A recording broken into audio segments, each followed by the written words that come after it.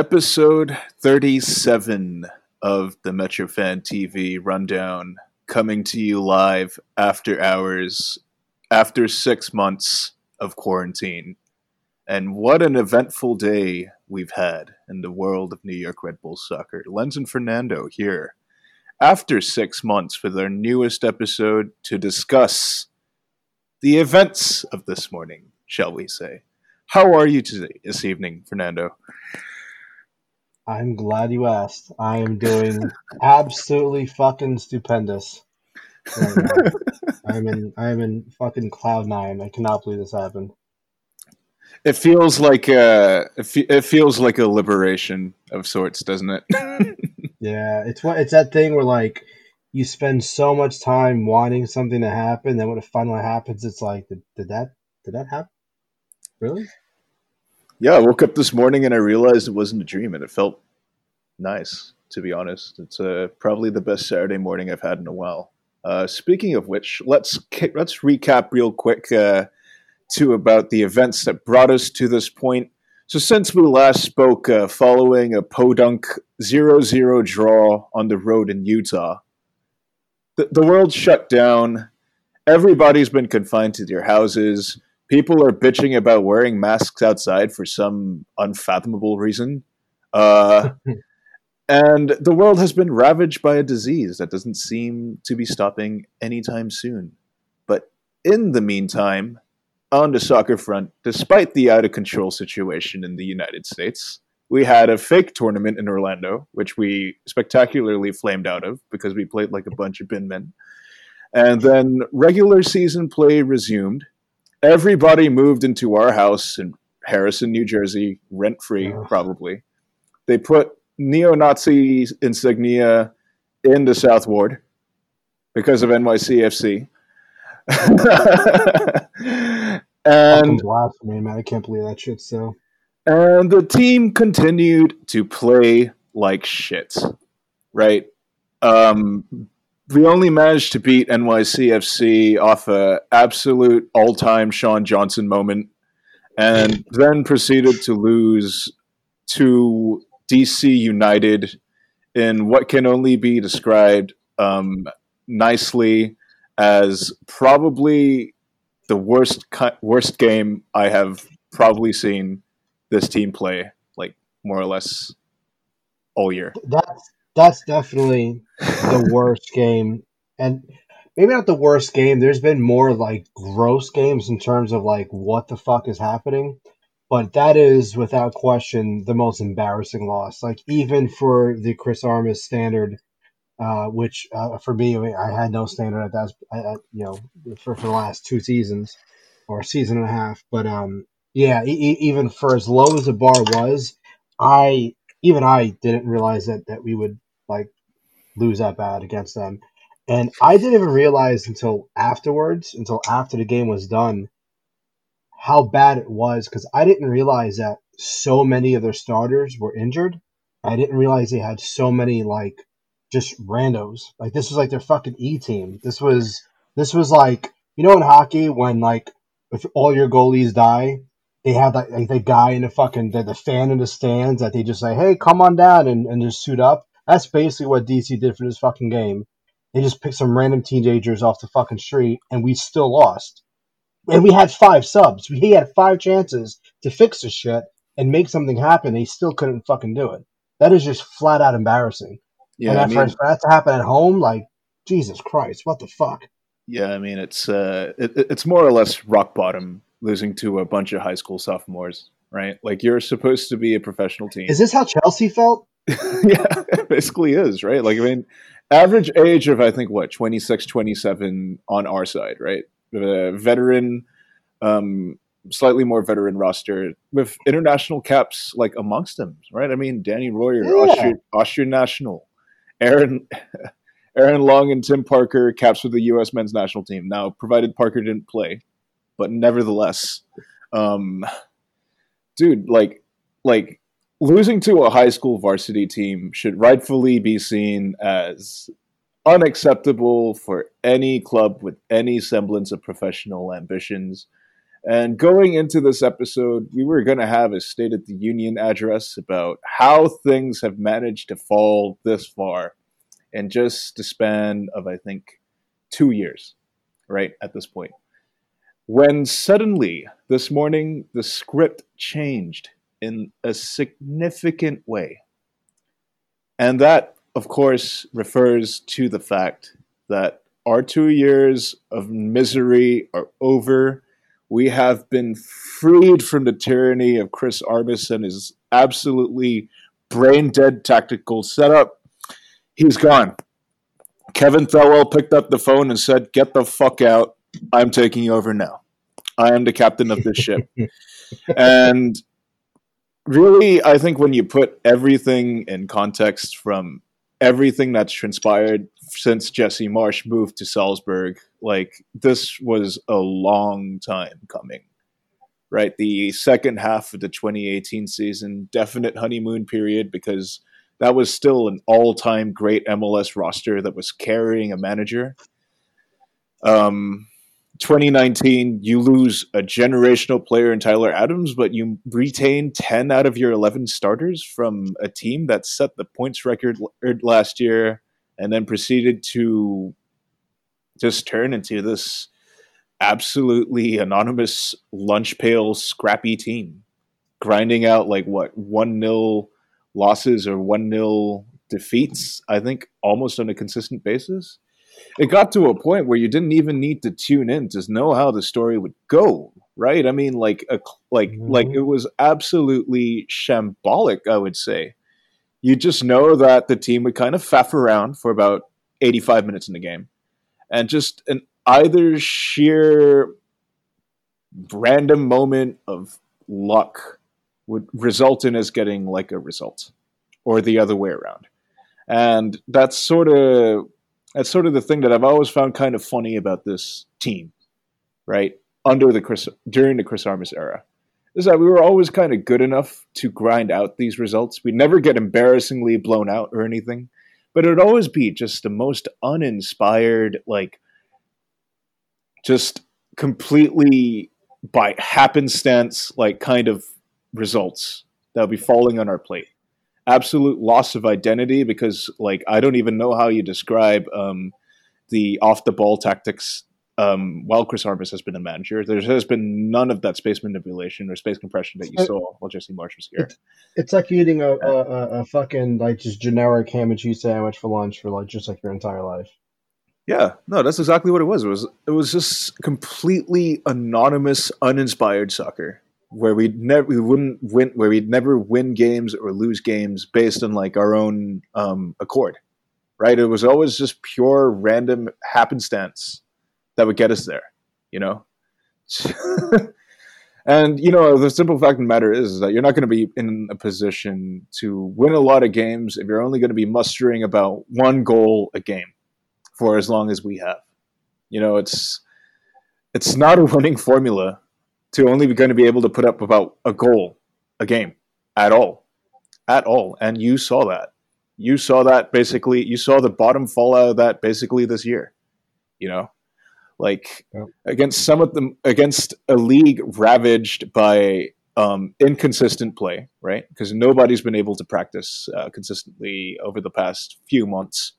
A league that is basically still in preseason mode, even though these are regular season games, playing what are essentially glorified friendlies because of all the personnel movement problems that are happening.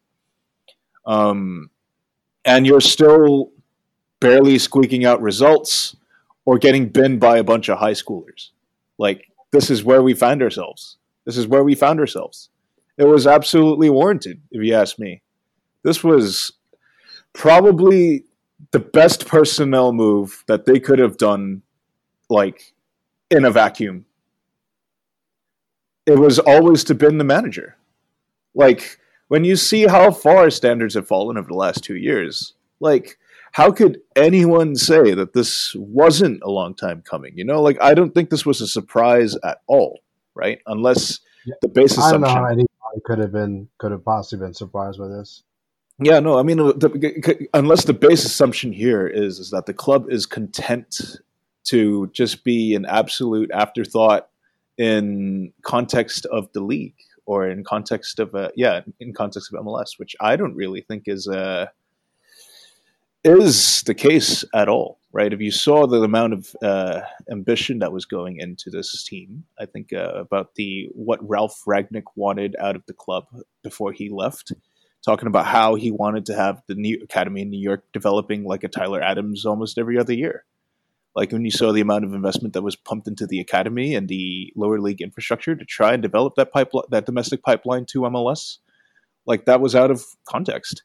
The fact that we spent the last 5 years of one of the lowest payrolls in the league contending at the top almost year in, year out from 2015 to 2018 while Jesse Marsch was still here.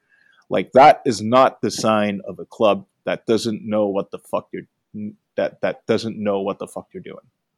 You know, that is a club that expects greatness from whoever dons the jersey, whoever steps over the white line in Harrison to play for this club at Ripple Arena, right?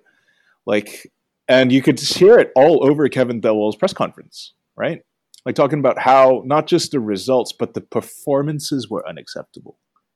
You know, I think that's music to my fucking ears. You know, I mean, it shows that there is an expectation of how players who wear this shirt are supposed to play. And he wants to restore that identity in Harrison. And he clearly saw, I think as many of us did, that Chris Armas was an inhibition on that. And he rightfully, confidently made the move to cut him and CJ Brown. It was 100% a long time coming. Yeah, I mean, if you know, one of the most interesting things about his comments was he made a clear separation about results and performance. And I feel like this is something a lot of us have talked about, where it's not just about results. You hear all over my fucking Twitter feed today and it's the last couple of days too, was all this bullshit about, his record was better than Jesse after he took over. You know what? Suck my dick. Like seriously, like take my pants off and just go to town. Because if you're a supposed soccer media person and you're gonna just remove any and all context to a record, you have no business writing about that shit or no business talking about it. All right. Yes, technically, Chris Armas did have a better record in his half of 2018 than Jesse, but you have to be on some of the most amazing, like CIA level fucking drugs to have seen both halves of that season and say, actually, yes, you know what, the team was better in the second half than the first. Because that's bullshit. That's absolute bullshit.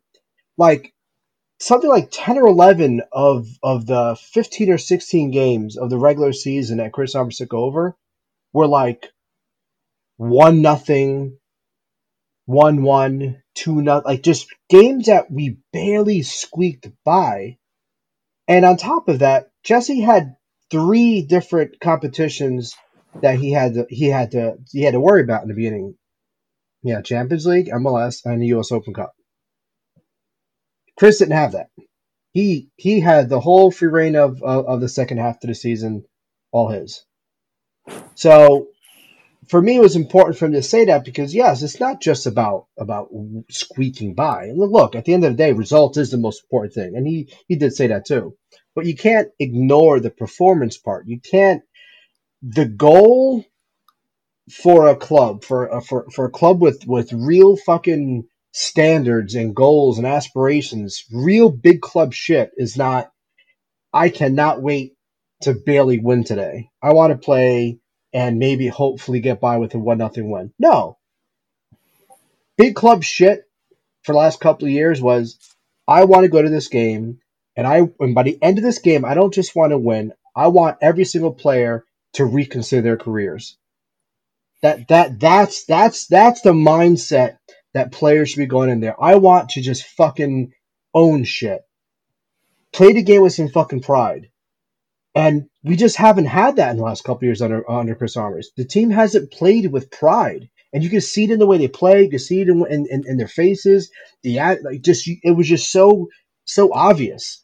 So seeing that it's not, seeing him make these comments where, again, it's not just about winning, but He wants excellence. He wants a high standard. He wants this team to go in there, and he wants an expectation of winning, and not just squeaking by. He wants a decisive victory. He wants these guys to put it all on the line every single game, and that to me is something that we've missed so much. Yeah, I And mean, and again, you could see it in the players in the players' attitudes and when they carried themselves. They lost that grit. They lost that killer instinct, man. You know, how many games in 2018 under Jesse especially did we go up 1 goal, 2 goals, and you see them pressing harder. You see them pushing the line even tighter. You see them playing faster. You see there were games where Jesse would be pissed off at the half because they're only down 2-0 because they should have been up 4 or 5-0. Get one, get four. Yeah, that's been our little inside motto for it was, or that used to be our motto for a while. Now you got fucking Chris Armas with a shit eating grin at halftime while you're getting your ass beat by a bunch of fucking kids. You have him bragging.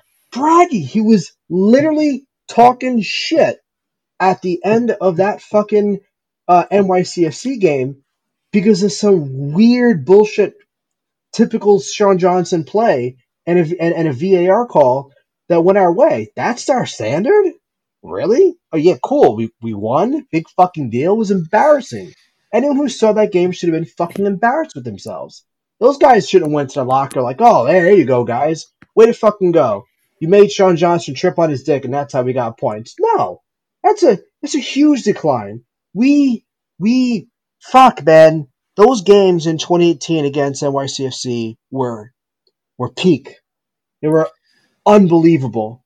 I mean, if you were there and you experienced those games, I don't even have to describe what the fuck that felt. And now look, now we have a manager gloating because a ball landed weirdly to the keeper and we lucked out on a VAR call. Fuck off. That's embarrassing. yeah, I mean, it's been such a long time since I think we've heard anybody in any capacity talk about identity, talk about wanting this team to be aligned with expectations that a global entity like ours places on how they expect all their teams to play. Right? We haven't heard anything from that superstructure, from that superstructure that we are supposed to be a part of. You know, instead we're supposed to be looking at these really gritty wins or draws on the road against New England, or this really shitty win at home against NYCFC. Like, we just fucking won the UEFA Champions League, right? Like, oh, apparently complete like random moments of chance now are supposed to be signs that the manager knows like what the fuck he's doing. You know, like, yeah, people go quiet. What was it? People get quiet when I get quiet right? When I make the right calls. Yeah, it gets quiet when I make the right calls, and it's like, really, dude? So what was your call?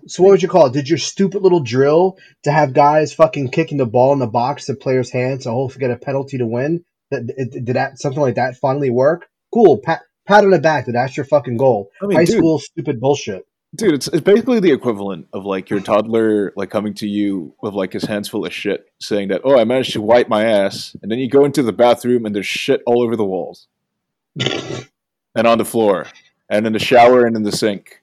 That's basically what that result against NYCFC was. You know, it was like someone making a fucking meal out of finally being able to get the shit out of his ass without realizing that he's gotten shit everywhere. You know, and you're supposed to be praising him for that achievement like it was some kind of fucking tactical masterstroke that right? Sean Johnson decided to have an oopsie and drop the ball in his own net. Like, it's fucking laughable, okay? It's fucking unbecoming. Really, that's the word I'm going to use. It's fucking unbecoming of anyone. Any semblance of any clue of what he wants to fucking do, you know? And to hear Kevin Thelwell come in and say that basically that there is an expectation of how this team is supposed to perform. That is just so good to hear. You know, no more of this gritty underdog. We gave it a valiant effort against a bunch of high schoolers, but it just wasn't meant to be at the end of the day. But I'm so proud of the togetherness that we showed, losing together against a bunch of 16-year-olds who probably went off and played Fortnite after the game. Like, dude, what? You know what? You know what? Honestly, really pissed me off the most out of his post game conference was when he had the audacity, when he had the fucking balls to be like, yeah, now that we know, I forgot even. I'm glad I don't remember exactly how he said it because it's gonna piss me the fuck off all over again. But basically, what he said was essentially, yeah, like when teams bunker, it's tough, and now we know what to expect, and like we have to take some time to figure it out. Motherfucker, you've had how many years now to figure that shit out? How many games? You've had 71 games to figure this bullshit out. 2 seasons you've had to figure this out. Because that was his big shit from the beginning. We Remember, need this bullshit fucking plan B. The whole excuse for all of 2019 from all the Chris Armas apologists and Chris Armas himself was teams are bunkery. I don't know how to fucking, I don't know what to do. That was his big project. His whole project, his thing, his stamp on the team was supposed to be about getting the team to play better with possession and have them figure out how to break down bunkering teams. And I've said this before, and I'm going to say it again only because Thelwell did mention this at a press conference that, he absolutely, whoever comes in, needs to hold true to the identity of this club. That's above everything. But he did mention that with adjustments. And I've said this from the beginning. I get it. Like, fine. Not everyone's gonna be Jesse Marsh, right? Everyone's gonna have their own slightly different ways of doing things under the context of the identity. But the most important thing is stay true to that. As long as you get it done, that's all that matters. So if his master plan was to actually do that, to get them better with possession and maybe play the lower block sometimes and blah blah blah blah, and it worked, tip of the hat. That's fine. But it didn't fucking work and hasn't worked for 70 fucking games. So now you're gonna have the balls to say in fucking September of 2020, 70 plus games into your fucking tenureship, you're gonna say that now we need time to figure this out? The fuck have you been doing for the last 2 seasons? yeah, I mean, I remember some of these supposed attempts at trying to solve bunkering teams, like the Vancouver game at home last year, where the strategy apparently was to pump a lot of crosses into the box and fish for handball penalties. Pathetic. It's fucking embarrassing, man. like kick it up their hands like this is some kind of like second grade like anime shit. I mean, that's basically what it is. It's just pure. That's shit I that don't I know. do like when I'm playing soccer with my brothers. Like, Yeah, like to have a professional manager have a drill where you guys are basically setting crosses into your short attackers and just finding ways to possibly get a penalty by kicking the ball to their hands. Really? That's your tactical fucking plan? Come on, man. This isn't the late 1990s MLS, man. We've far, far, far, far advanced beyond that tin pot bullshit. yeah, I mean, like here's the deal. I mean, it was going to be a sig into this point that I wanted to make about this. I think where despite all this is that Armas got let down by the investment that was placed in the team, or he wasn't given the leash that he was needed to figure out a winning formula for this team because the team has apparently left him for dead, underinvested, has not brought him the kind of players that he needs to succeed and develop a great strategy to take the league by storm. Like as if this guy isn't was like completely like a complete innocent bystander and has no say or no input at all into the personnel decisions that he makes weeks in week out. Right, like all of a sudden, it's not because of Chris Armas that Kaku is inexplicably either being left out to dry in the wing or rotting on the bench in some cases. It's not because of Chris Armas that apparently all of our best players said that they wanted out last year because of the inconsistency in tactical decisions, the inconsistency in man management, and the complete lack of a cohesive identity of how he wants them to play. Apparently, the manager doesn't have to have anything to do with Michael Amir Murillo saying, fuck this, I want out. Kamara Lawrence saying, fuck this, I want out. Aaron Long saying, fuck this, sell me to West Ham. Like, I don't see my future here. Like, apparently, Yeah, the manager's decisions are completely divorced from this, which I think that's bullshit. is nonsensical. Again, like, let's not pretend like the manager and the sporting director are completely pigeonholed roles, right? Especially when these two have been working together in a professional capacity for, I think, over 2 decades now. It's not like the manager doesn't not go to the sporting director's office and say, hey, look, these are the kinds of players that I want to bring in, and vice versa, right? The sporting director is like, apparently, they work completely, in the minds of some people, they're completely separate entities. The sporting director goes and buys players and just throws them at the manager and says, hey, make the most out of this. Turn Marcus Epps into a superstar or some shit like that. And the managers are supposed to sit there and take it.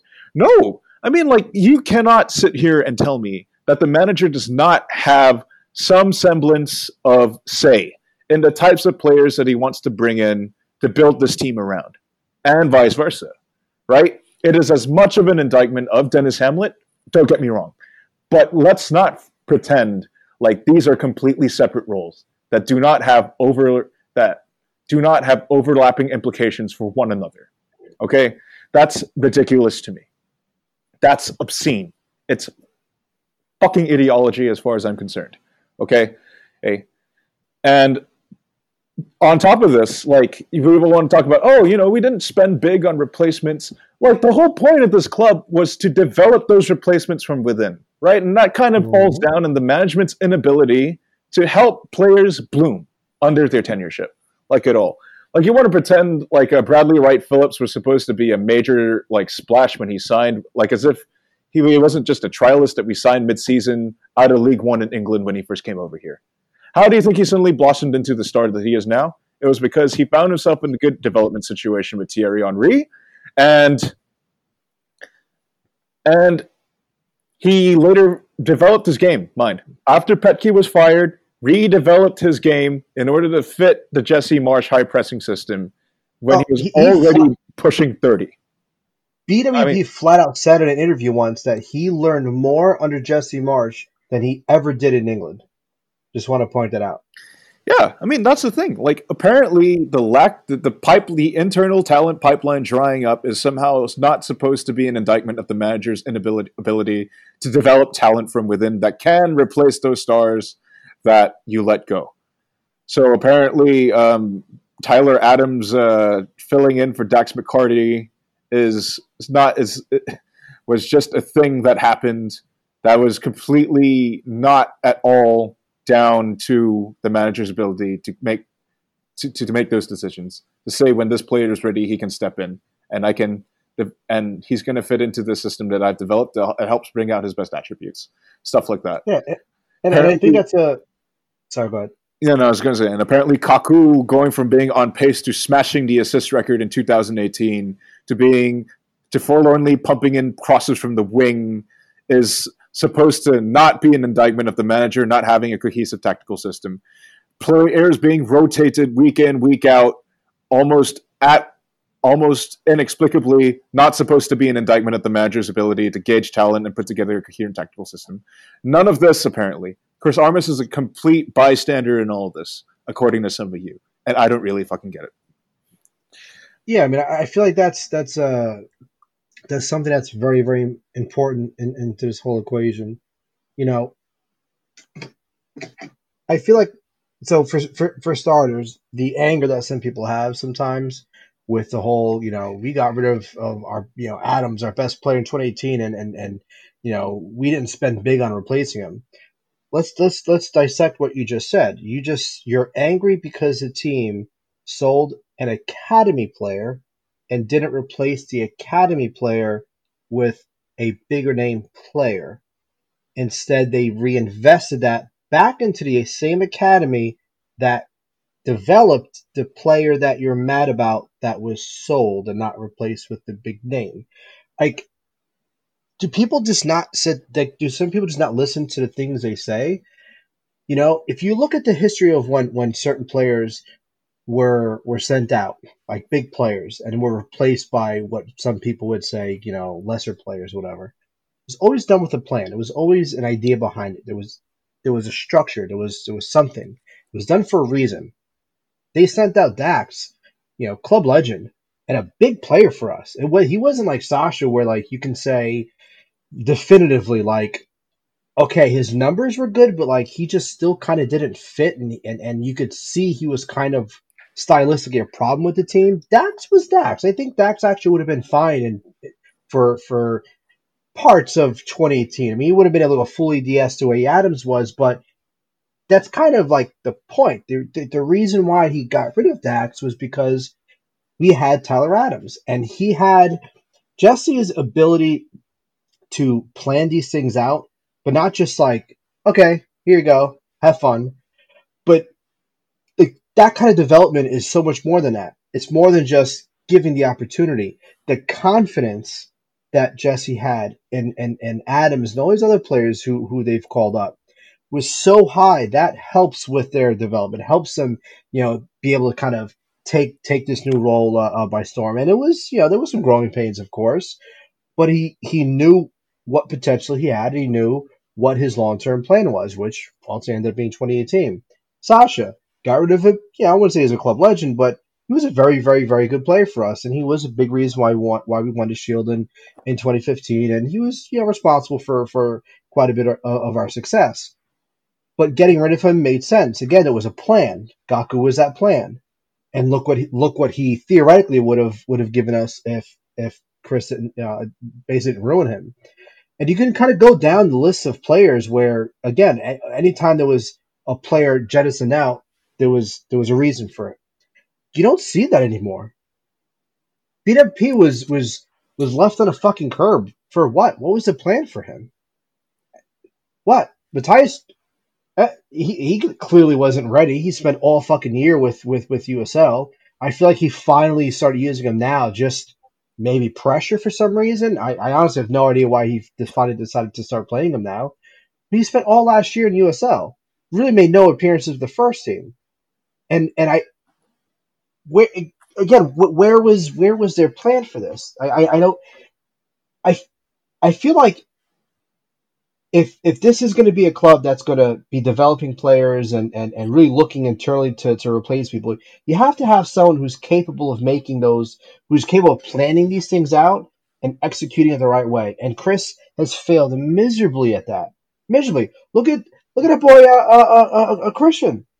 Come on, man. He was supposed to be the big Adams replacement. Who ended up being the Adams replacement? Fucking RZA. Really? He ended up being the replacement for Adams. Not because that was the plan, but that's because what Chris Armas wanted.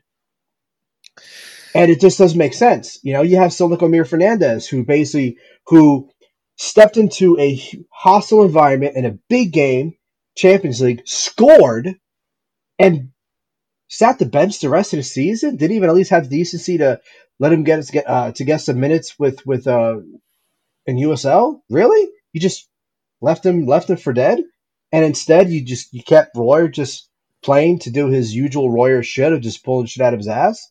You know what I'm saying? So like it's and then he kind of continues again this year. Granted, he's playing a little bit more now, but for me, before I start continue rambling about this shit, ultimately for me the point is, among all the shit that Chris has shown that he's just not capable of, probably the most damning was his inability to actually continue the development or the continuing the finishing touches to already developed players into a first team capacity, and instead insisting on using guys who really should just be filler guys. I'm sorry, Tchaikovsky was never really supposed to be a starter. Royer should have been replaced at this point, or at least on his way out, and you didn't see any of that. Instead, you have a team that's being built around those two guys, and to me, that's one of the most incriminating things. This team the attack should not be built around these two guys, and it's been very clear that that's what his plan was. Well, I think when it comes to RZA and Royer specifically, I mean, I think you touched upon this a little bit. I think the most damning indictment of Chris Armas for me is the inability to identify the reasons why certain players were able to succeed in the tactical system, right? And putting them in roles that they either shouldn't have been playing or they hadn't been playing to begin with, and expecting them to continue a sustained level of play that they had previously exhibited. I think this season, one of the clearest examples of that is putting Danny Royer as like the lone striker, along which you're lumping long balls up to him and having the rest of the team try and play off of him. And the rationale for that is apparently because Danny can play a striker because he's our best finisher, without really understanding the reasons why he finds himself in positions to finish off those chances to begin with. Like anybody who's seen Danny Royer play the last 2 or 3 years would tell you, he's so much more effective the less he touches the ball. You have someone else opening up space for him. He makes those runs into the far post, just bangs them in. He can't create that space for himself. He can't, he's not going to be able to be this guy who opens up space by combining or by peeling players off for him. No, he had Bradley Wright Phillips doing that for him with this movement, right? Same for Rizza, this guy whose best attributes were conducive to the pressing system that we used to play, like his intelligence in compressing space and moving around is now being expected to play as the main playmaker for the team. But he's never had incisive passing ability, right? He's never really been able to shuttle the ball as much either, so he can't open up, drag players to him by dribbling with the ball from deep or anything. Because his value as a player is basically counter-pressing and his ability to function in that. And, I think just to wrap up, to really just wrap up this segment, is that it's just abundantly clear that through the usage of players such as this, I think they're victims of, they're just as much victims, I think, of Chris Armas's inability to recognize what roles made those players so successful to begin with, and then shunting them off to do things that they weren't really cut out to do. It's this it's this expectation that all these things are inherent to them without realizing that they were placed in a position to shine because they were put in roles suited to their best attributes. Mm-hmm. You don't just magically move a player to say CM to RM and then suddenly expect him to retain his overall rating like you do in FIFA. It doesn't work like that. And it really seems to me that Chris Armas thought this was FIFA. You accumulate enough talent with 80 overall ratings and you'll wax the league, apparently. No, it doesn't fucking work like that. Soccer doesn't work like that. It's an expression. But it's a complex game, and tactics are a complex thing. It's not easy, and we've talked about this before, that when it comes down to it is you build teams based on the style and identity of the team that you want. And we have a roster, even still, that is not built for whatever bullshit he's trying to do. And so many players have regressed because they've been completely misused. And look, positions and shit, that's all arbitrary. Formations are it's bullshit. It's what role do you have? What is your role? What are you supposed to be doing? What is? There's so much more to it than just where you are on a fucking on a piece of paper positionally, and we see that we have been seeing that since even 2018, where just asking Kaku to slightly change his role and having him do certain things a little bit differently. It just completely ruined him. Having Brad now, Sully's having him, drop back more instead of being, further up the field. We've said this a million times. I feel like we've said this at least 1,000 times in the last 2 fucking years, but an entire roster doesn't just decide to start sucking. It doesn't happen. No, it literally does not happen like that. And if you go down the line, pretty much every single fucking player has seen a regression under the management of Chris Armas. And I don't even understand why some people even try to debate that. Yeah, there could be a little bit of nuance for certain players and blah, blah, blah, blah, blah. But forget 2019. You could see that in 2018. Literally to the game that he took over. We're talking exact same roster in the exact same year, exact same season, that they were steamrolling through the league and just just straight up big fucking EDS fashion.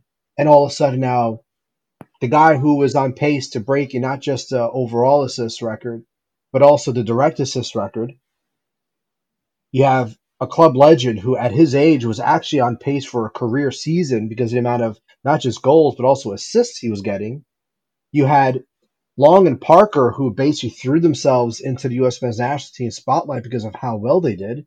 You had Amir, who was just doing Amir things. Tax, who was having just an insane season himself. All of these people, poof, they all just regressed at the same fucking time. Like, really? How does that not come down to the fucking manager? And we've been repeating that for years now, and no one has ever been able to give a viable answer for that. And when you see these guys from season to season to season having their roles slightly tweaked, you have Etienne coming in as a fucking fullback. I mean, all this weird shit that we've seen, especially this year, it's like you can't tell me with a straight face that these players are being put in a position to succeed. I am 100% for the idea that, yes, players have to bear responsibility. No doubt. But I can't judge a player when they're just not being used the right way. It doesn't make fucking sense. It doesn't. You know, you asked me to make a painting or some shit. Don't judge me on it because I'm not a fucking artist. You know, there's certain things certain people can do, certain positions, certain roles, certain characteristics that they may not have for certain roles. And again, if you go down the whole fucking roster for the last 2 years, it's been a shit show. You have guys who are proven players all of a sudden playing like shit. And I'm sorry, that's just not a coincidence. Yeah, I think this kind of relates to a question that we received in the mailbag today. Thanks everybody for sending in a question as usual, and thanks for hanging in there during our coronavirus imposed hiatus. But this comes from Ed Ritter, regular contributor. Thanks for the question, Ed. Let's assign blame percentages to the front office, Armis, and players. And I think we'll be using this just to put it just to kind of use this as the conclusion to just summarize everything that we were just discussed in this segment. You know, I think the players, okay, sure, some of them probably weren't really cut out for MLS level, but it's not really too much of their fault. I think when the manager's decisions have been impeding their ability to execute roles that they excel in for reasons that we just discussed, right? They probably deserve some semblance of blame, I guess, because I think some players have definitely not been pulling their weight. Tim Parker is a pretty prominent example, in my opinion. Some other players just aren't good enough to take on heightened roles. Maybe Sean Davis, unfortunately, I would probably lump in that category. But ultimately, it's a product of just absolutely incomprehensible decisions, I would say, that come from the combination of your sporting director and your manager. And again, let's to reiterate something that I said earlier, let's not pretend that these are separate entities here. Like, these are guys who are supposed to be working in conjunction with each other to develop a team and develop an identity that is in line with what Red Bull Global as a global entity wants all their teams to play. And when you look at the body of work that's been produced since 2018, you can't really say that they've succeeded at all in accomplishing that. So I would probably say, because of that, it's 100% on the FO and Armis specifically. Dennis Hamlet and Chris Armis, it's 100% on them. Okay, no, it's not 100% on them. I would probably say it's 80% on them, because then I'm also going to have to throw 20% to Red Bull themselves. And I'm going to be very honest when I say this, for letting the rot sink in as much as they have, and being okay with letting that rot sink in, and only now saying that we've had enough. We're going to bring in Kevin Dewell, and he's going to cut all the driftwood now. Credit to Red Bull for finally getting it straight, I guess, and giving us more autonomy over our own destiny by bringing in a guy like Kevin Dewell. But you also cannot absolve them, I don't think, for initially letting the situation get as bad as it did. I'm glad that they finally stepped in. I'm glad that they finally recognized that there was an issue with the New York club and did the right thing. Cut Armis and probably reorganized the back room. But yeah, I mean, really, I think it's primarily on Dennis Hamlet in front office and Chris Armis in the manager's seat for just not having that vision of what they want this club to achieve and not taking the requisite steps towards achieving that at all. Yeah, I'm gonna go. I mean, I have to, of course, blame. You got to give some blame to the players. I mean, should Barlow have scored a couple of times against DC? I'm glad he didn't, but yes, he should have. But I mean, at the same time, should Barlow be our first choice striker? Absolutely not. I don't think he should. I don't even think he should be our second choice striker. So yeah, I mean, there's certain, um, yeah, these are still professional athletes, right? They should still be able to do certain things. But I feel like there's a difference between missing what's probably what should be a clear cut scoring opportunity, or mismarking a player while defending on an individual level, and it just being a consistent problem, but also a problem that's a result of just piss poor tactics and then just not being put in the right position to succeed. Now, I mentioned I don't think Barlow should be a first or second, first or second choice striker, but at the same time, I do think he could be a decent striker for us if he's used the way he should be used. He has very specific skill sets. And if you're not playing to those advantages, well, I can only blame him so much because, again, he's not being put in a position to succeed. Sean Davis is probably the biggest example. I think of if I were to think of all the players that's been fucked the most, I would probably have to put him in the top three because asking him to cover the amount of ground that he's being asked to cover, ask him to play the role that he's been playing is just flat out unfair to him. He's physically incapable of doing a lot of things that Chris seems to want him to do, but he's still a good player. I think he would be a better player for us if he was used the right way, and he's simply not. Same thing with the guy next to him. The guy who was supposed to be the Adams replacement. This guy was talked up by Wally and Jesse very heavily, and he's another one. Maybe his ceiling is not as high as we thought. Maybe he's not as good of a player as we thought, but he's still, I think, a very good player. He's still very smart in his positioning and all the things that I feel we've talked about him in the past. But he's still not being used in the right position. He's still not being used in the right role. So yeah, he should get some blame for certain things on maybe some certain individual moments. But he's not being put in the best position to succeed. Tim Parker, another one. He's not a traditional center back. He's great if you just want just some guy to just emergency to defend and tread that fine line of breaking their legs and just getting a good tackle. That he's perfect for that.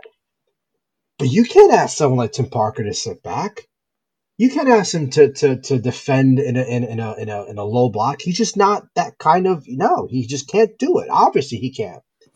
Like the list goes on and on and on. I mean, look at Amir. Amir was always not the greatest defender, especially in emergency defending, but you didn't see that hole as much because you never had to when, especially in the beginning of 2018 when Jesse was there. One, because he spent so much time playing so far up the field, and we spent so much time up there because we were just fucking good.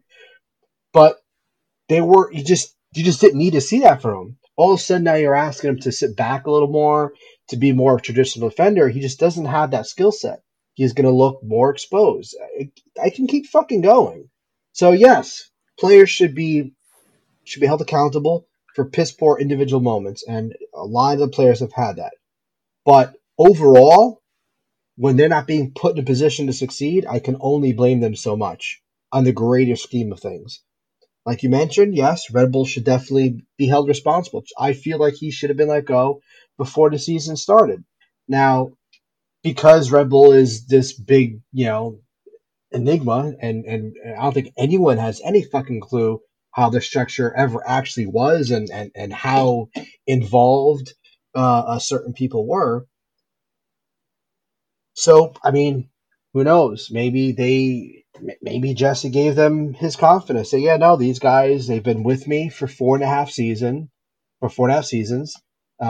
Dennis has been my assistant coach. He's been a sporting director. He's been with me for blah blah blah. He knows the kind of players that we should have. Chris has basically led a lot of training sessions. He's been, and actually he's had to fill in for me when I've gotten suspended. They should be okay. I could see them saying, okay, fine. Well, there you go. This is your team now, guys. And just seeing shit completely fall apart and figuring, you know what, maybe 2020 will make some changes. And that kind of is what happened. We started seeing some back end sporting side changes at the beginning of the season. Um, and then Thel came in. So I do give them credit for finally, making the changes, and who knows, maybe they just figured that they would be able to handle things better than they have. But it is frustrating that they did let the rot get as bad as it did. He really should have been let go before the end of last season. You just can't. I mean, maybe he earned himself a little bit of a leash because of how he finished up 2018, I guess. But yeah, they let the fire burn a little bit too long, I think, before they finally made a decision. But I will give them credit for making some very good decisions this year. But ultimately, man, the overwhelming majority of the blame has to go to Chris Armas, and I'm going to give part of that blame too on Dennis, because he just seemed like he was kind of out of his element without the guidance of Jesse. But game time, tactical decisions, roster decisions, all that stuff, that comes down to one person, man. One person and one person only. And when you have spent your entire tenure as a manager just consistently tripping on your own dick and always making wrong decision after wrong decision, perplexing decision after perplexing decision, how is it not his fault, man? How is it not his fault? Who else? Am I going to blame Dennis for benching Kaku under the bullshit reasoning that, oh, yeah, we need to play a little dirtier. We actually need to press a little bit more today. Gaku is not only the most individually talented player on the team, but he's actually statistically like the best pressing player pretty much in the league, statistically speaking. So where did you actually reach that justification? You have a stats person, you have a data, you have an analyst, who I'm sure gave him that information. He didn't give a fuck. Clearly, he didn't give a shit. So when you have a manager basically going rogue on your identity, going rogue on the importance of player development, and putting the finishing touches on maybe some of the older guys who aren't quite, youth development type of players, but still relatively young, and just basically making a complete fucking mockery of the club, yeah, I'm sorry. It's your fucking fault. You got to go. And thankfully, he's gone. All right. So I think one other question related to Chris Armas to wrap this all up. If Chris Armas fails to reach the playoffs, could you see us finally firing him from RBENY Network Instagram? And well, I think we all know the answer to that now. And I'm very glad to put a bow on it. Armas is gone. We hopefully have all these days put behind us. So instead, now let's have a look towards the future. I think, because it's clear that this was a power move, right? Someone's made his bones in a very big way as a result of this personnel decision, and it's pretty clear like who's the man in charge in New York now, and it's his name, and his name is Kevin Thelwell, formerly of Wales and Wolves, and he's going to be the head honcho here in New York. And I think, at this point, like a pretty deep cleaning is going to be needed. Like you should probably clear out quite a fair bit of the back room, and then just let whoever the permanent hire, is, let him bring in I think his own technical staff, because I really think it's a bit of a poison chalice at this point. People have been the rot set in a bit too deep. I would think you'd probably need to clean very, very deeply and just hit a hard reset. I think that's what it should be going forward. It should be a hard reset led by Kevin Thelwell and his vision for the team and bringing us a bit closer and back in line with how Red Bull Global expects its teams to play. Right? And I think a very appropriate question for this, of course, is coming from Ed Rupongi3K on Twitter. Thanks for the question, Ed. Who would you want to see take over for Armas if he's ever fired? right? And I think this is a really big open-ended question because a lot of who the next permanent hire is going to be, right, is going to be determined a lot by how Kevin Thelwell envisions his team to play. And based on the moves that he's made so far, right, with bringing in Drew Yearwood and a synergy signing, bringing in Samuel Tete from Red Bull Salzburg on loan, I think it's pretty clear that we expect to be moving back in the direction that we've seen. I think we can expect to play a style similar to Leipzig and Salzburg once again. Even though I think Leipzig themselves don't really play that all-out, hardcore, high press that Salzburg does under Jesse Marsch, or we did under Jesse Marsch. But nevertheless, counter-pressing and the manipulation of space is central to both teams' identities, right? Even though the Nagelsmann style of press is more mid-block level traps, where you're manipulating space to coax the opposition to be passing the ball into certain parts of the pitch, where then you trigger the press, as opposed to triggering the press from the get-go, like way high up the pitch, right? I think that'd be fair to say. So the main question for me then is, does Thelwell want us to play more like Salzburg, or does Thelwell want us to play more like Leipzig? Or do we play some, I think some hybrid of the two? I think that if you look at the only other club that we have to potentially compare ourselves to, Red Bull Brazil very much play, like a very high pressing system in the Brazilian Campeonato. I would expect Bragantino, or whatever they're called. Yeah, exactly. I would expect that we would be returning some of that to our shores. I think you see how Drew Yearwood plays, very much a very physical player to center the pitch. Going to be restoring a lot of the pressing, I think, that was missing since Tyler Adams moved over to Germany. I think those are indications that we should expect things to be ramping up in that direction again. And so when it comes to answering this question about who takes over for Armas, I don't think it's going to be a Red Bull Global retread. I would think it'd be someone who's on their radar. It would be someone on the Rolodex, it'd be someone on the network, but I don't think he's currently either managed a Red Bull team before or currently with a Red Bull team to begin with. It's going to be someone on like that Paderborn radar at Leipzig, probably someone from Thelwell's Rolodex while he was at Wolves or Wales. I mean, there's a whole ton of possibilities. But we do know for certain that based on the circumstantial evidence, that whoever he brings in is going to want to fit that mold that Thelwell wants, right? Us playing in line with the Leipzig or Salzburg. And that is who I think will ultimately be taking over for Chris Armas. I think it's going to be someone pulled from Europe who fits that bill. I don't have a name. I don't know where he's going to come from, but I do know that I think it's probably going to be that.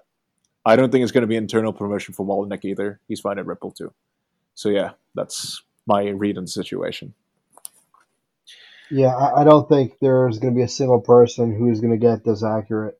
I really think it's going to be just kind of some random person. Maybe from his, like you said, his Rolodex when he was with the Wolves, which would be cool. I mean, that's one advantage of having him in charge here is it's not just a Red Bull Rolodex, right? We have a whole set of other connections of his own that we can look forward to, which is great. And I feel like that's a huge advantage of them not just plucking somebody from within their existing structure when it came time to put someone else in charge here. So yeah, man, I could see it being somebody from I don't know, maybe a championship in England or maybe the Bundesliga 2 or some shit. It's going to be someone that no one really knows. But what I will say is, whoever it is, I mean, I'm probably going to give a lot of immediate support. I mean, I would anyway, I think. But it's good knowing that it's good knowing what he's going to be looking for. And what he's going to be looking for is really what, one, I think we expected Chris Armas to be. um, and definitely what we kind of just expected our club to have, to kind of continue the identity. It's going to be, for me, the most important thing is it's got to be someone who buys in. They have to buy into the identity because that's what made Jesse so special. He became obsessive almost over this project, over the philosophy and the identity of how the organization as a whole, Rebel Global Soccer wants to play, and he kind of like really took that really deep into his heart, and he's. I mean, we saw what we saw what he did with us, and we see what he's doing with Salzburg. We need someone like that, and I hope it ends up being someone like that. We'll never have another Jesse. That's fine. It doesn't have to be. I don't expect them to find a carbon copy of him, even if it's not stylistically. We don't have to go full on, just balls to the fucking wall the way it was with Jesse. It's fine. I'd be okay with a hybrid of the two. I just want to win, and I want to win well, and I want to win decisively. I want to be proud of this team. I want to feel like this team is going for the blood every single time. And we have a decent roster. We really do. The question is, will this manager who comes in going to instill that confidence and that fight that we just don't have anymore? There's almost like this weird level of almost self pity with this team under Chris, like a bunch of lovable losers, and that's pretty fucking whack. You know. So yeah, I don't know who the hell it's gonna be. I don't think anybody does. Devil sure as hell doesn't know right now. Um, but yeah, it's gonna be someone we've never heard of. But he certainly sounds like he has a very clear picture of the type of manager he wants here. And if he gets that person, then I think we're gonna do pretty well. Even if there might be a little bit of a transition period, but I if he gets his guy, I think we're gonna be okay. Yeah, and I think I want to take an A side for a moment to talk about, I think, the implications, right, of having a former Premier League level executive coming in and running the show on the sporting side of things. Because I think you talk about a Rolodex stat is impressive. And then you compare it to the types of talent that Wolves have been bringing in over the past few years. I mean, the implications of that are staggering, right? Like having a direct line to Jorge Mendes, for example, is not something you could shrug off, especially from a player recruitment angle. Like, um, because of that, I genuinely have to say, like the actions of today, Thelwell basically stamping his mark on the team, is probably the most excited I've been about this club since Kaku landed at JFK Terminal 8. Yeah, I agree. No, I agree 100%. That is true. It's a turning of a page. It's a dawn of a new era.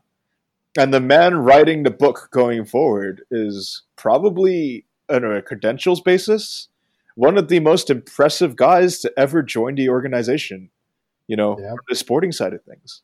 Not just in terms of his technical expertise, developing the coaching system in Wales, right? Helping Wales become a fantastic state of the art national team program.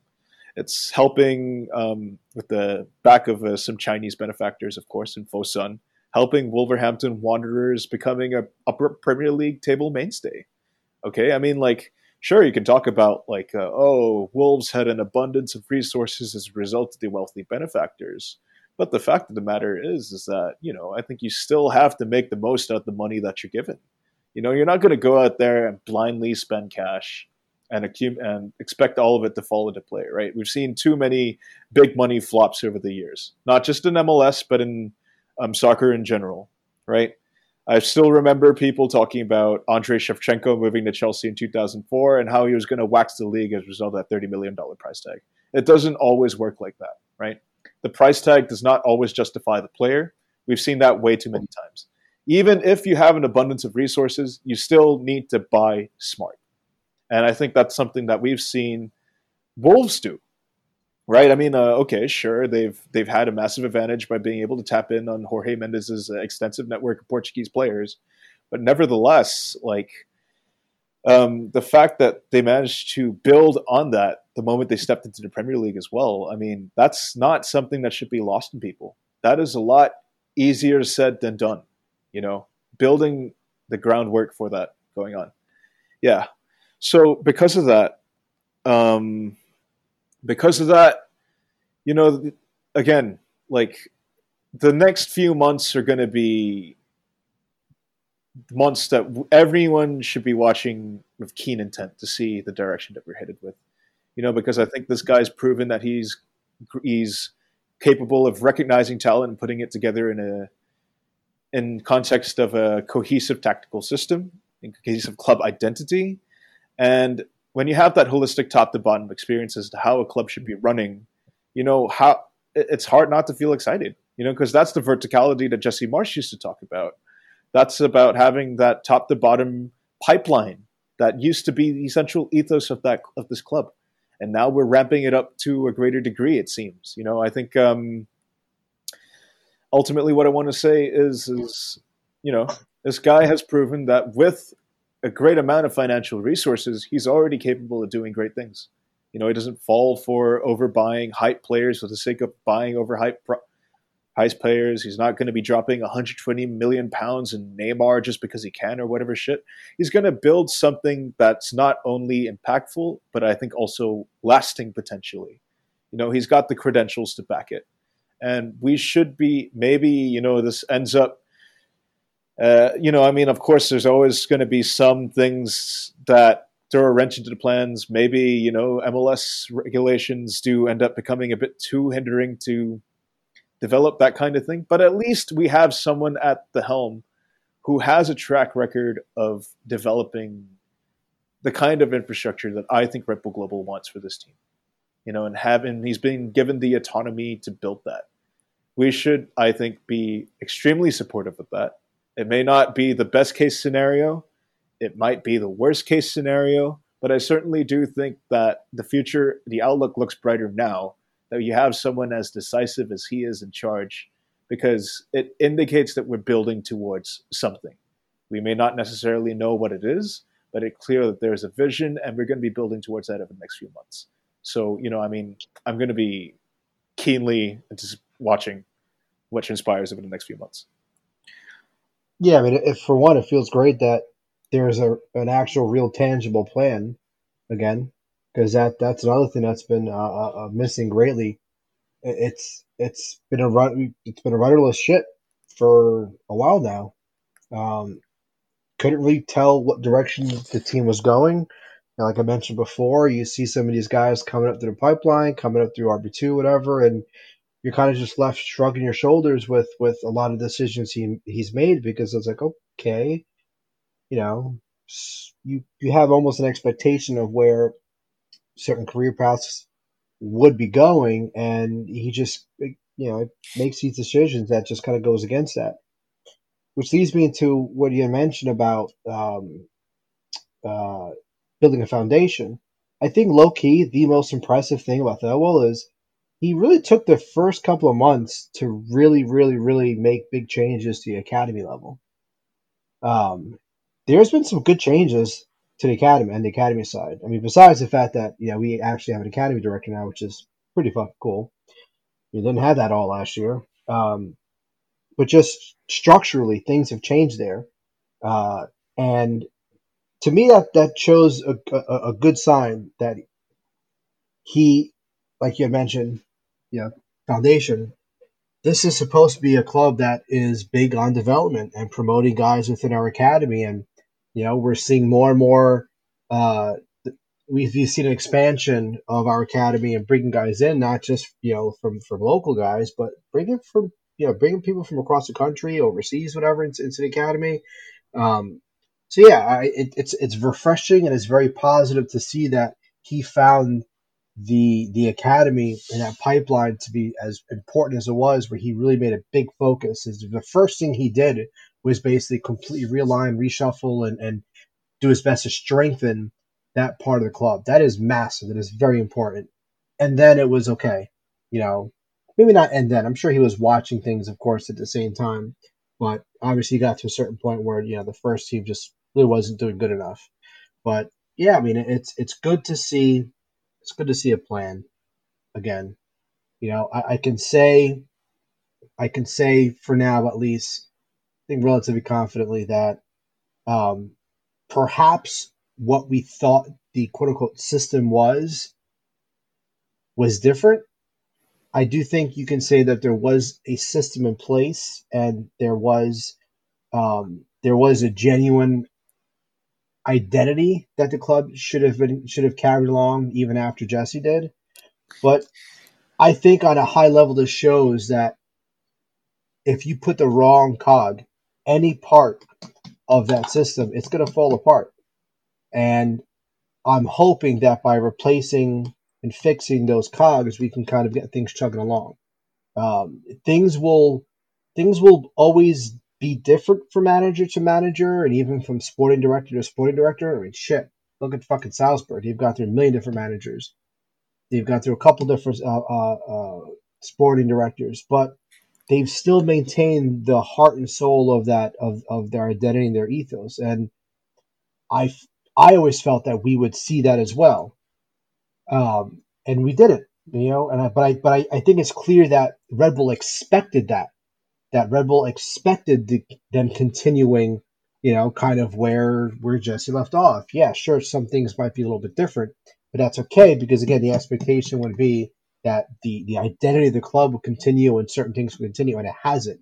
And if you listen to Delbo's comments, it's very clear that is in fact the case, because for most of the interview there, the press conference, he wrote heavily about talking about the importance of the club's identity and style of play. So we don't know, like you mentioned before, we don't know exactly how far or what direction that'll be. Will it be like Salzburg? Will it be like Leipzig? Something in between? But it's still refreshing to know that it's not going to be Armorswall at the very least. Yeah, I think it's a good thing to remember. I think you touched on it just to wrap this up before we move on to the questions. That, yeah, I think like you mentioned, the system's not always going to be the system. It's not always going to be the system's not always going to be what we have previously seen to be the system. It's not always going to be balls to the wall high pressing. It's not always going to be what it was under Jesse Marsch. But I think as so long as a cohesive identity is being built towards as we transition from personnel to personnel, that's something that we should be encouraged by. It's no one should expect anyone to stay on top forever. I think the way soccer works is very cyclical. There are always going to be changes to the meta. But so long as we continuously adapt to that, and we have someone who recognizes that and continuously sets this club up for success by reinventing ourselves and finding the right pieces to help us execute that, great. I hope Thelwell is that guy. Let's move on. Looking forward. I think that brings us to, I guess, the questions, I think, to round out this episode. We'll get around to the rest of them real fast. So let's go around the room in the Twitter mentions. Beginning with Alex Chang, View from 202 host. Thank you at the Chang Bang for this question. What is Lens's Generation 1 starter Pokemon? Second question, why would Charmander be better than Chris Armas as head coach? I did choose... Okay, confession time. When I was a kid, I chose Bulbasaur because that was easy mode, right? Like, you could beat Brock and Misty pretty easily if you just knew Vine Whip and just spam that shit. But sentimentally speaking, yeah, Charmander rips, and I choose Charmander whenever I replay one of those generation games now. And Charmander would be a better head coach than Chris Armas, just simply because, I don't know about his tactical acumen, but definitely at press conferences, the potential of potentially using flamethrower on some person asking a really stupid-ass question would be great. Like you're literally roasting them with flames that you shoot out of your mouth. That fucking rules. Chris Armas could never do that. Chris Armas can't even evolve, dude. Well, that's a sad thing. Chris Armas has never evolved. He's a one-stage Pokemon. What a fucking loser. He's gone anyway, so it's whatever. So next question coming from Patrick Delwan, asking, why doesn't the manager send birthday cards to you so you could be nicer to him and see him for the brilliant mind that he is? I don't want Chris Armas knowing my birthday. I think so it's okay. I'm not really too plussed about it, to be honest with you. And anyway, I think knowing how he treated people who were dissing him online, right? Like when they met him at the fan meet and greet, eat, where you got to take photos with the team and shit. Like he'd probably like send me like anthrax in the mail as like a birthday gift or something. But so yeah, no, I'm perfectly okay with Chris Armisen sending me anything in the mail. But thanks for the question, Patrick. Yeah, he only sends stuff to old head AMSOC fucking media people, so I could defend him to his fucking death. Alexei Lawless, man, and Taylor Twellman, like united in I don't know, like whatever, defending the I whatever. that was something else. I mean, I kind of expect that the usual stupid shit from a lot of the more local media guys to just kind of parrot the usual fucking stupid, you know, they're cheap, they haven't spent $40 million on fucking two players bullshit. We're New York, New York market, blah. We need to spend all the money. It's like I expect that it's nothing new. I was just slightly surprised to see that kind of creep up now into a more national spotlight, which I'm sure probably pissed off Thelwell too. I really wouldn't be surprised if that random weird last like 2 days of all this fucking it's definitely Red Bull's fault. Chris is innocent bullshit. Kind of just set him off and was like, yeah, actually, you know what? Fuck all this shit. He's gone. But yeah, it was kind of gross, and I expect that from Lawless. Um, I expect always the absolute most garbage takes from him. I was a little surprised by Twelman. I expect at least a little bit more nuance in his discussion, other than Red Bull are cheap. How dare you blame Chris Armas? But whatever, fuck all of them. Kind of relates to the next question sent from the one, the only, the notorious SASS, Alexander Sasseroli. Thank you for the question, Alex. Do you think the RBNY fan base is uniquely stupid, or are we pretty average? I am thinking specifically about the huge segment of fans and media who think a proven incompetent manager deserves to be defended. I think this is related to Ives's bizarre think piece, I think a few days ago, that dropped like literally the day before he was fired. And when I really think about it, I don't think we're necessarily dumber than the average fan base, but we certainly do have like a unique breed of like stupidity, right? That's kind of like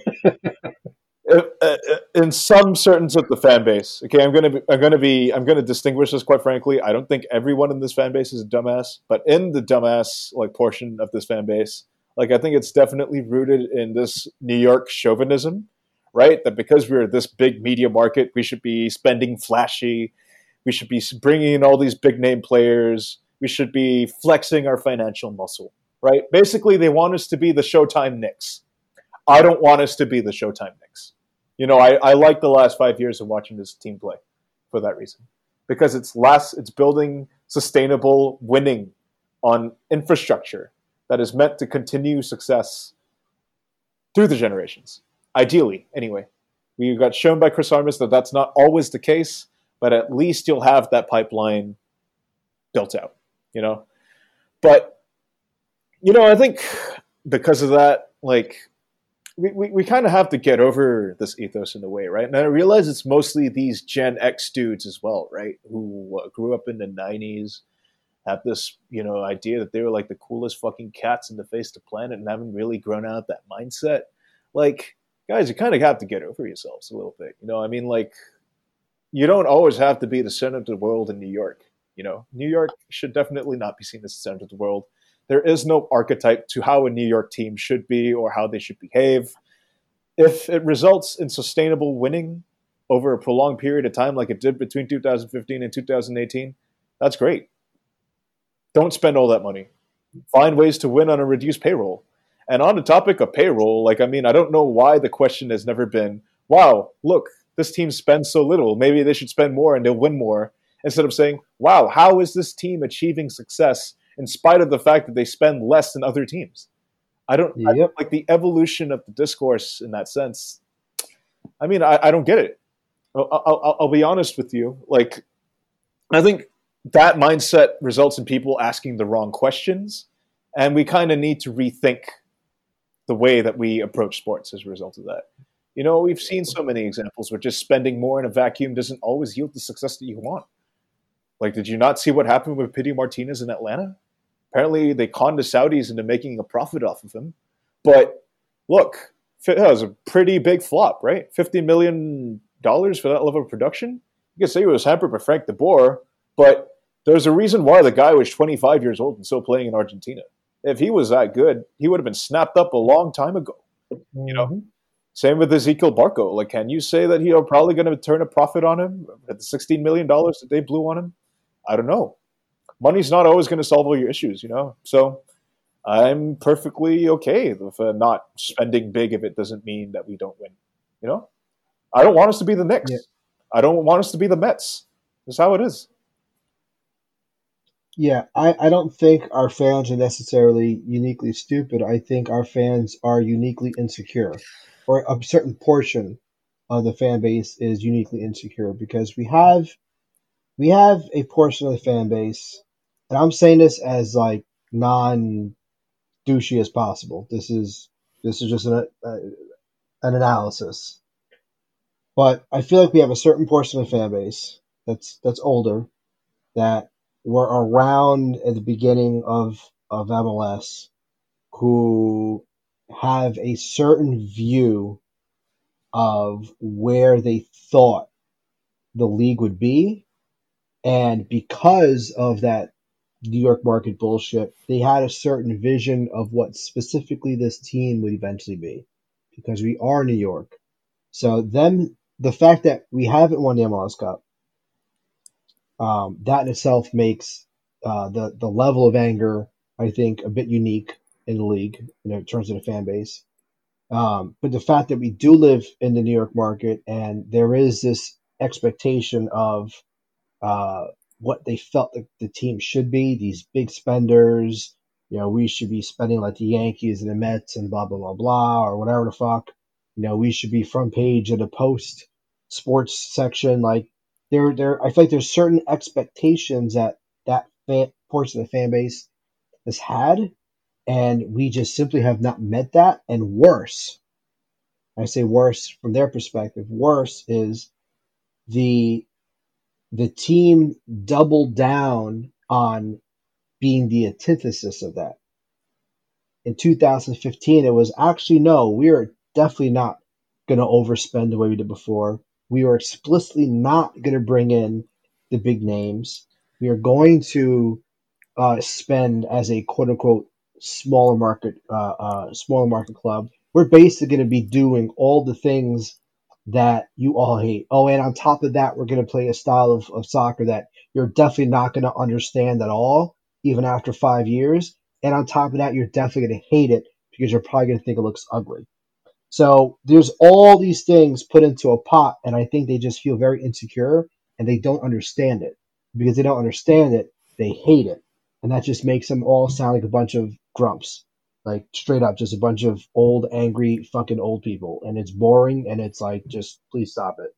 And if you look at most of the most vocal people with that mindset, it's kind of all the olds, man. Even in the media side, it's all the same bullshit. You have people who get paid to cover this team and kind of ride on the same insecure bullshit all the fucking time. It's ridiculous. So, yeah, I think it's more unique insecurity than it is unique stupidity. Although we definitely have some extremely fucking stupid people in this fan base, and I feel bad saying that, but you go to one specific group on Facebook and you know exactly what the fuck I'm talking about. We don't acknowledge those folks on this podcast. Yeah. Okay. Next one coming from Toby Chalk. Could Chris Armas beat FIFA Mike at FIFA? Well, Toby, if this game were to happen, I'm pretty sure everyone would lose. It would somehow result in a singularity opening up and everyone dying. So, he probably could, but knowing Chris Armas, like, he's going to probably end up like starting to play FIFA, and then the game's going to end in like 2K. You know what I mean? Like somehow halfway through, like he thinks he's playing basketball, so he's like pulling up from like 40 yards and letting it rip. So, and then one of them just basically going to go in because FIFA Mike sucks. You know what's the worst part about the fact that is probably the least desirable thing I would ever want to watch?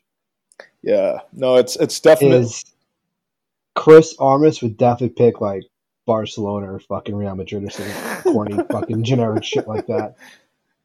No, he'd choose like the classic XI. Like, well, you talk about real players. These guys were real grit. You know, they had determination. Like, Chris, it's more than grit and determination that these guys reached the top, buddy. I don't know. Like, he actually said it more than once, but he's cited and brought up like some fucking garbage like possession team recently, like a couple of times, and it's like, dude, this is why you're gonna get fired. He probably fucking though probably heard that shit while listening to like I don't know, while just drinking tea or some shit, and just like heard that and it was like, excuse me, possession, Barcelona, where the fuck do you think you are? And then lost to teenagers, and then that was it. Yeah, you know, yeah, goodness. I'm trying to pass your way through a bunch of high school sophomores and not being able to do that, man. Like, Jesus Christ, dude. This is our plan. It somehow ended a 1-0 like win or loss. It would just be the same shit. It would be like 3 shots on goal the whole fucking game. It would just be messy, even by FIFA standards, just completely fucking boring. Losing on a deflected golazo from some guy from Estonia that no one had heard of prior. The times are bleak, man. I don't know. Knowing Chris, he would probably research on like FIFA glitches and try to win on a glitch because you just can't win. No, he would do the FIFA Mike did, right? Remember when he played a BWP as a defensive midfielder because of chemistry? Yeah. two guys, two absolute brain geniuses trying to out chemistry together for the togetherness. That game's going to be. Let's see. I can't read this handle. At El Metro Fan #1. I think that says American Sauce, but if I'm wrong, please feel free to correct me in the mentions when this episode drops. Is the team waiting for a COVID vaccine to sign another coach? Players too. Well, I think we did sign 2 players. If I'm answering this question seriously, yeah. So that answers that part of it. Look, I mean, I don't even know if there's going to be a United States, right, when COVID's all said and done. So I don't know, man. You know, it's entirely possible that we bin Armas and like the world ends like the next day. So in this day and age, I will not comment on this. But I will be watching the managerial search of the next few months, hopefully with bated breath, and hopefully the world doesn't end before that. But I don't know. It's a bit too. Things are looking a bit uncertain right now. I'll just put it that way. Yeah, I think the better question is what happens first: does the world end, or do we get a new manager?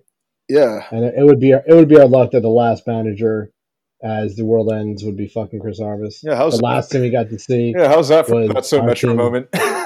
Yeah, there you go. Jesus Christ, man, that's bleak. Like, holy shit, that's the saddest thing I've heard all year. Oh man. Rounding out the mailbag today is OAM contributor JJ Post, asking us, why did you fire Mike Petke? Cork, if you can hear this, please come and get your boy. I think he's out of control again. How do you answer this? I mean, no corporate lingo, obviously, but look, did you see that post where someone actually was like, you know, Peckin's available again, we should hire him? Yeah, no. And they were like, I felt like I stepped into a different fucking universe. We've just gone backwards, you know. Like we've just been transported back to 2014 as a result of the Chris Armas era. Like, I mean, that's what it is. To be honest with you, like this is kind of where we're at, dude. Like, now that I really think about it, like this is another 2014 offseason, really, right? Like the future's looking so uncertain, but we brought in a guy who seems to think like there's a way forward. So what's that going to look like in 2021? I mean, assuming that soccer's played at this point, like we're on the precipice of another thing like this, you know? Only instead of, I think only the question now is instead of why did you fire Mike Petke, it's going to be why did you wait this long to fire Chris Armas? Yeah. So we have actually gone forward, I guess. We have. It's funny. I feel like this is what people thought and were expecting 2015 to be. Like a lot. I feel like there's certain people in the fan base where they're almost reveling in this because they feel like they got to live what they thought they were going to live through Jesse Marsh. It does, dude. Like this is kind of what it would be like if you didn't have Jesse Marsh taking over post Henry. Really, if I think about it, and that's kind of a scary thing to think about because I mean, City were the new hotness in town at the time, and everybody like, who the fuck is? What the fuck is the identity of this team going forward? So yeah, oh man, time is a flat circle. 6 years is all it took to get us back to square one. And I guess on that note, that does bring us to the end of the episode, clocking in at 91 minutes long. We thank you guys so much for your contributions as always. This was an episode that wasn't just 6 months in the making, but I think 2 years in the making. We've reached the end of the Armas era. Are we truly better because of it? Only the next few months will find out. But I guess with Kevin Thowell in charge, there's hope. And I'm going to be watching the game this Sunday, hopefully having a clear picture of how things are going to shake out. As I think, as Nando mentioned, it's hard. It's been hard to have a gauge, take stock and inventory on players when there's no overarching structure to fit them into, right? The comparative benchmarks that you use to gauge a player's readiness all gone out the window. Hopefully that changes going forward. So I guess with that being said, Nando, do you have anything you want to say to close out the episode? Yeah, but I think one thing everyone should do is kind of take a step back and kind of just recognize that it's very possible that the rest of this fake season is kind of just thrown away. I mean, we have no idea who's going to be the interim manager. We don't know if whoever they announce is going to be just to kind of cover a game or two, and then they'll announce another longer term interim manager at the end of the season. Probably one of the most interesting things is it does almost seem like not that this was a hasty decision, but he wasn't quite planning on doing it right now because the fact that there was nobody lined up, even as an interim. So I have no expectations for Sunday. I am probably more curious to see how the guys play in terms of their mannerisms and do they feel almost relieved because they don't have to listen to his weird shit anymore? Are they tense because they feel like they're on edge after getting rid of Wheel and now Chris Armas going and just kind of being uncertain of who's what the future holds for them as far as who's going to lead them directly game by game.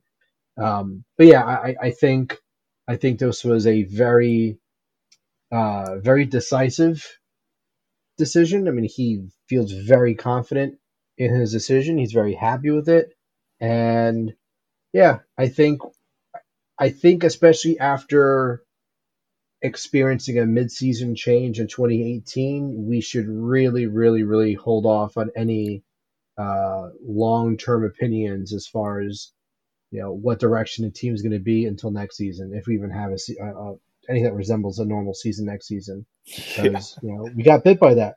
Second half of 2018, we saw changes, we saw declines, we had some concerns, but as a whole, things seemed like they were actually going to keep chugging along, and 2019 would be great, and we were fucking wrong. So, an interim manager is an interim manager, and they kind of almost don't matter. They're babysitters. Yeah. So let's see who he picks to lead this team for next season, and let's just go from there and see whatever moves we see the rest of the season. Yeah, no, I think that sums it up for me as well. So I guess first up, Philadelphia this Sunday. We'll probably see you online. we'll probably be hopefully be talking to you a bit more regularly as well. But for now, Lens and Fernando saying peace. Armis out forever, and don't post an RBDG. Friends don't let friends post on Facebook. Peace. Good night. Stay safe. Later. Wear a mask. Bye. Later.